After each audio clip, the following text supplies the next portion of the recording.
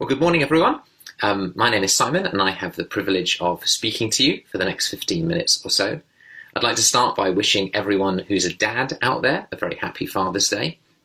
I wrote a card to my dad, who lives in Southampton, this week, and after I posted it, I had the weird experience of then walking past a pub near our house, the signs outside of which was still displaying very proudly the message, "Happy Mothering Sunday," which I think just shows how weird the last 3 months have been. We are continuing, though, this morning our series on David, who is one of the great heroes of the Bible, and we've been considering over the last few weeks what we can learn from his life. So I'm just going to start by giving you a short recap of some of the things that we've learned so far. We discovered that David was a man who was born in Bethlehem, in the land of Israel, who grew up as a shepherd who cared for his father's sheep. And one day he was in for a big surprise as a prophet called Samuel came to Bethlehem and in the presence of his 7 older brothers and his father, anointed David, the youngest son, as God's chosen king. As David, it says in the story, was a man after God's own heart. David, however, didn't become king straight away, but instead kind of gradually grew in popularity, especially after he defeated the Philistine champion called Goliath, whose story we looked at last week. However, that victory and other events that take place make the existing king, a person called King Saul, extremely jealous. And so Saul persecuted and pursued David, seeking to put him to death. Now, if we just pause a second and you have a little look at the list next to me, this list might remind you of somebody else.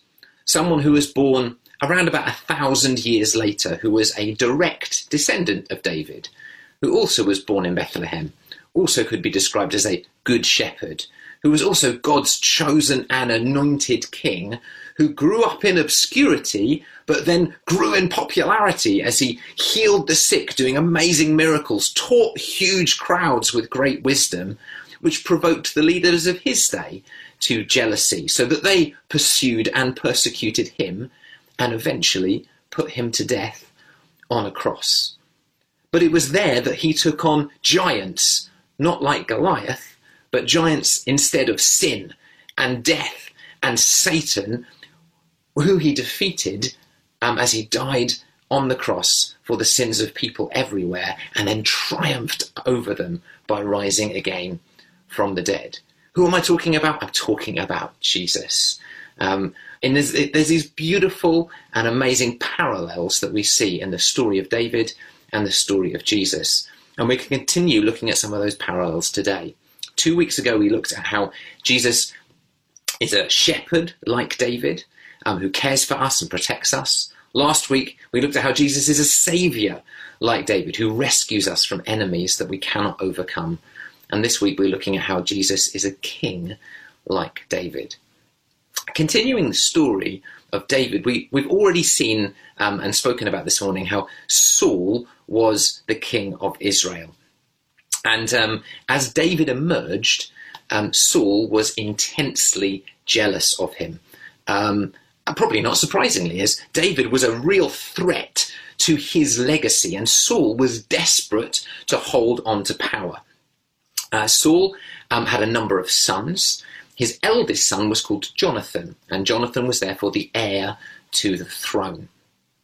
Saul is recorded in 1 Samuel chapter 20, verse 31, as saying this to his son, Jonathan, in one particular fit of rage. He says, "As long as the son of Jesse lives on this earth," that's David, "neither you, Jonathan, nor your kingdom will be established. Now send someone to bring him to me, for he must die." I wonder what Jonathan's response was. You wouldn't blame him for thinking, "Oh, Father, you're right. Who is this insignificant, usurping shepherd boy? What right does he have to my throne that I will have when you die?"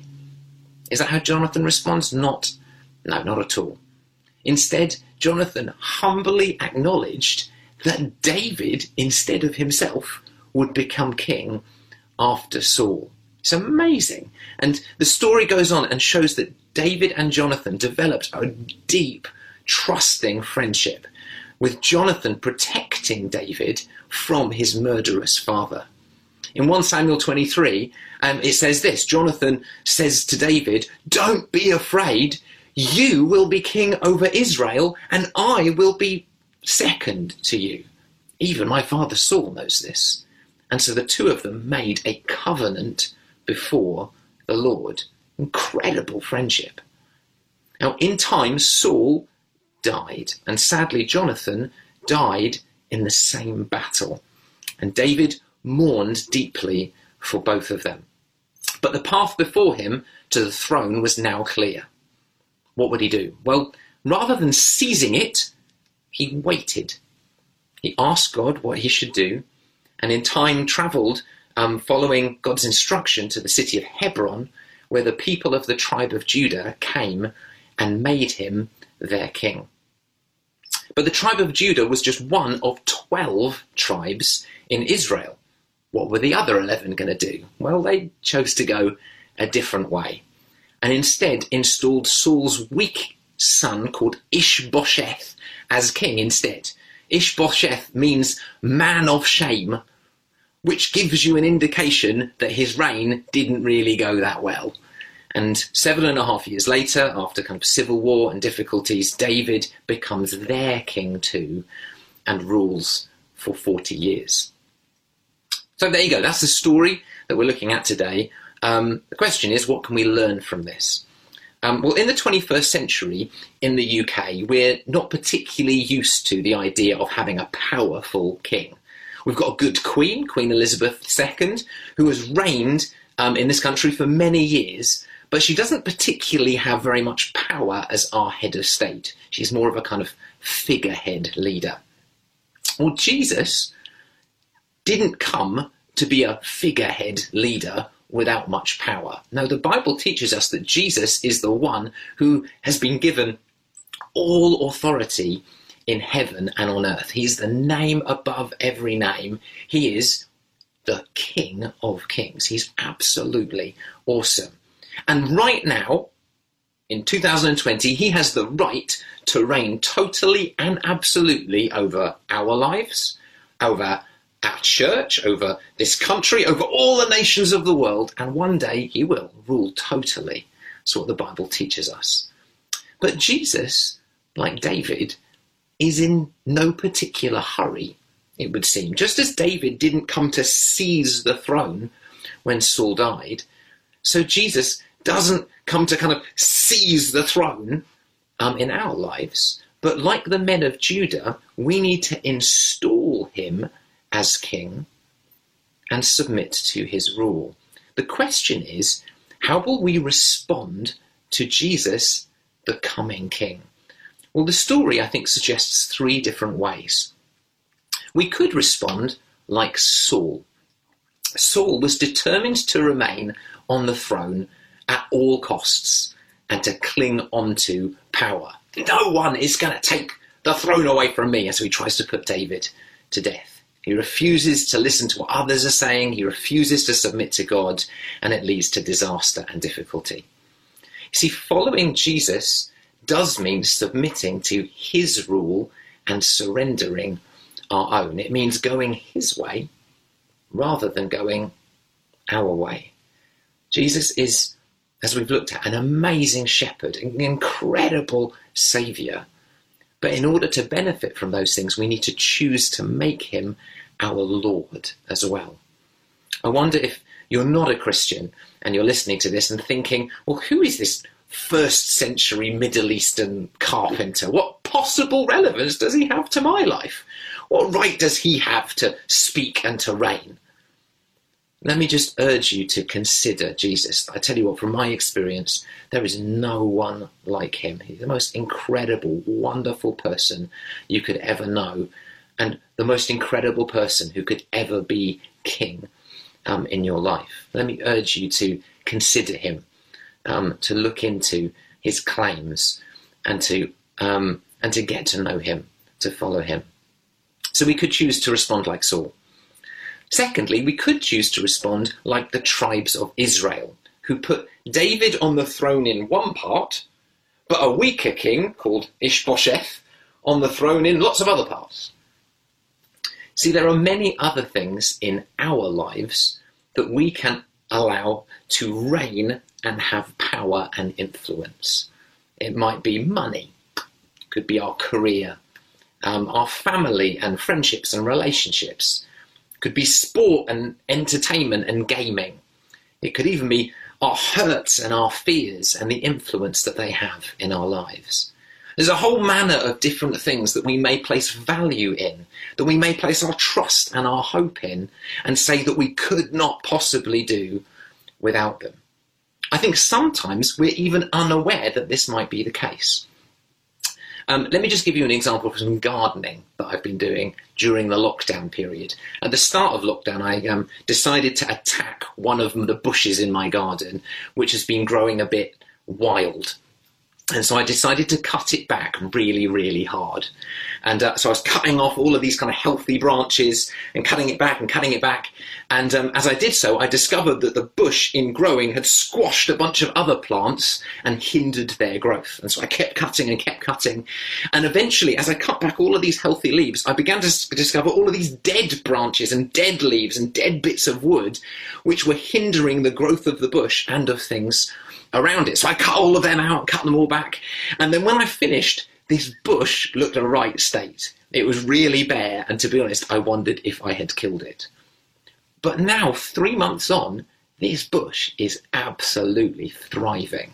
It's healthy, it's growing quickly, it's colourful, it's beautiful. I'm going to have to cut it again. And as I did this, I really felt God speak to me that we are like that bush, particularly in this season. In these days, many of us, I think, have felt like we've been cut back really hard. Even the healthy stuff in our lives has been cut off.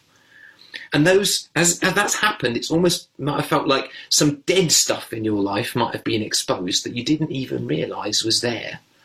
Maybe things that we've put our security in, which have now been removed, or fears and struggles that we have that have been exposed a bit. And that's really, really hard. Do you know what? I feel God wants to say to us today that our Father, as our Father, He's a good gardener who wants to deal with those things, and has therefore been cutting back in order that, like in the bush, those things might be exposed and cut out so that we may thrive and grow in new and beautiful ways, bringing glory to the King of Kings. I wonder if you have allowed some weaker kings to creep onto the throne in parts of your life. I wonder if it's time to cut them out. The third way we can respond is to respond like Jonathan. And Jonathan, very simply, looks at David and says, David, I'll be second to you. I'll submit to you. And that would have been really costly for Jonathan because he was the heir to the throne. Do you know what? The same is true for us. Following Jesus means giving up any perceived right to reign that we might feel, and instead coming second. You see, Saul got one thing right in speaking to Jonathan. Following Jesus does in fact mean that neither you nor your kingdom will be established. Instead, we're taught to pray, your will be done and your kingdom come. That's not just a nice prayer to pray, but it's something that impacts every area of our life as we submit ourselves to Jesus' wonderful, peaceful kingdom rule. And that's why this morning I'd love to urge us to follow Jonathan's example. You see, because as we do, what we'll find is that just like Jonathan experienced, we then get to experience a friendship like no other. Jonathan and David's relationship, their friendship, is a beautiful picture of our friendship and relationship with Jesus. See, Jesus didn't come to kind of rule, lord over us as some kind of despot on high, but he came that we might know him intimately as our king, as our friend, and enjoying such closeness and love with him. David and Jonathan, it said, made a covenant between them. And Jesus has made a covenant with us. Well, a covenant that he made in his very own blood, where he committed himself irrevocably to us, no changing his mind, saying, I love you, my people, I'm for you, I want you to be my friends. I am your king, and I've come with gentleness and love to lead you. Would you follow me? And Jesus did that when we were still his enemies. You see, David as a king and David as a friend was far from perfect.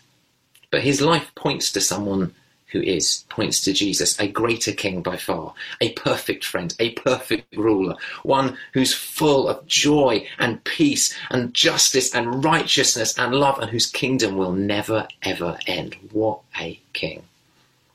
But as we finish, here's my question for you. Is he your king?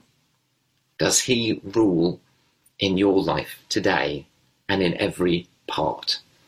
Is he ruling in your marriage, in your parenting, in your finances, in all of these different areas which over these last few weeks and months have been put under particular pressure? My dear friends, let me encourage you today to let his rule and friendship pour in afresh all over again. I'm going to pray, and then we're going to sing a song to respond together. Would you join me? Lord Jesus, we thank you for who you are. We thank you for your friendship.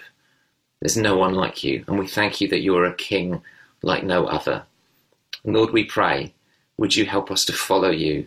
Lord, where our hearts might be divided, where there may be dead stuff in there, Lord, would you come and cut it out, that we might thrive and grow, knowing intimacy with you as our great friend and as our glorious King. We pray in Jesus' name. Amen.